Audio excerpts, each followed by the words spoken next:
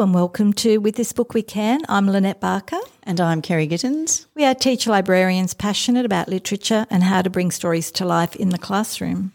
We acknowledge the First Peoples of Australia as the first storytellers. Your stories and experiences are the heart of this country.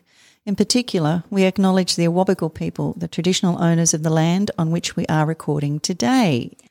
And today, rather than just focus on one book, we wanted to focus on one of our favourite non-fiction authors, and that's Sami Bailey. I've been lucky enough to have Sami visit our school, and she came and spoke about her illustrations and in her books, but in particular she drew our attention to her real-life drawings and the intricacies around all of the different animals. And when you look deeply and slowly, you see so much more, and your inquiry and your thoughts around these animals just start to come to life. And we love the titles of the books. The Illustrated Encyclopedia of Peculiar Pairs, Dangerous Animals and Ugly Animals. It just captured the kids' imagination.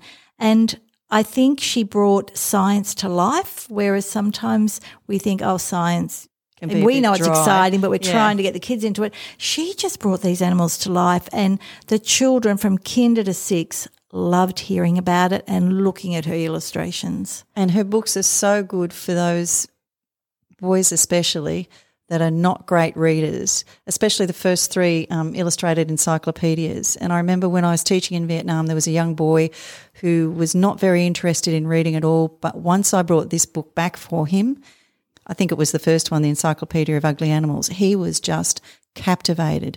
And he went from someone who didn't want to read to someone who was so interested in reading, and he couldn't wait to pick up all the other non-fiction books then. It really got him motivated to read. And it was just great because even though English wasn't his first language, the detailed illustrations that she'd had there were so lifelike, and he was so captivated by them all that it really, as I said, made an impression on him, and he became quite an avid reader then. And I think what Sami really encourages us to do is that skill of observation and slow looking, which is a Project Zero focus. And one of their thinking routines is called Memory Draw, perfect for this, the use with Sami's books, where you put images up around the room or have the book open, and the children go and look at the picture, and then they have to go away from the image and draw what they can remember. And they can go back as many times as they like, but they really have to study. And the more you look, the slower you stand there and take that time to look, the more detail you find. I can't imagine the hours Sami spent looking and studying these animals for the detail that she has in them. We actually got a little sneak peek of some of the illustrations in her latest book, which is Creatures of Camouflage and Mimicry, at one of our Children's Book Council of Australia Newcastle sub-branch meetings. And she brought the spider that's on the tree. And I'm a bit of an arachnophobe, but I thought that this spider was just beautiful, and just the way that it used the camouflage of the tree and its colour and the way that Sami had drawn it really drew me in, as you say, to want to look more closely and to see how and why the spider was doing what it was doing, why it was camouflaged. I love Sami, but I doubt I could ever sit and watch a spider that closely, because that is a huge phobia of mine as well. I do love the shift she's made, though, into her new style of picture book, and we've got one here, and it is Creatures of Camouflage and Mimicry, and how she's put herself in the story, and she's looking and interacting, and then the animals are also speaking back to her. That's right. I think for the first 3 for the encyclopedias, it was the animal itself on a full page and then some information in different layouts, but in kind of, I guess, what you would term normal non-fiction layout. But in this one, as you said, she's got herself in a lot of the pages, and she's having this conversation with this creature that's camouflaging itself. And so I think for younger readers, I think it will appeal to a lot of younger readers, not only because of the conversation and the fact that she's brought herself into it, but there's a few facts there. It's got the creature itself speaking, and it's got the author, illustrator speaking. And I think these are all things that will really appeal to a younger audience. With Year 3, over the last few years, we've had saving species as a topic, and they go and investigate and research an animal that's endangered. And we talk about that animal and we talk about why it's endangered and we researched ways that we can support it. Not once have I asked that animal to speak back to me.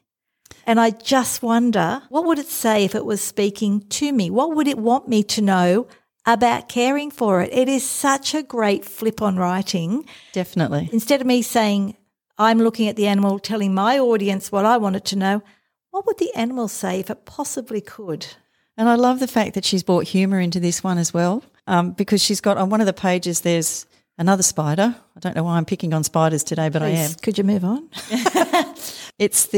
I'm just trying to find the name. It's the bird dropping spider. And it says, I'm a bird dropping spider and my friend here is a bird poo frog. We don't want to attract interest from predators, so we evolved to appear like bird droppings. Almost no one wants to eat poo. And then Sami comes in and says, I can't believe there's more than one species pretending to be poo. I think I've heard everything now. So she brings the humour into it as well. And as I said, I think that's really appealing, especially for younger kids.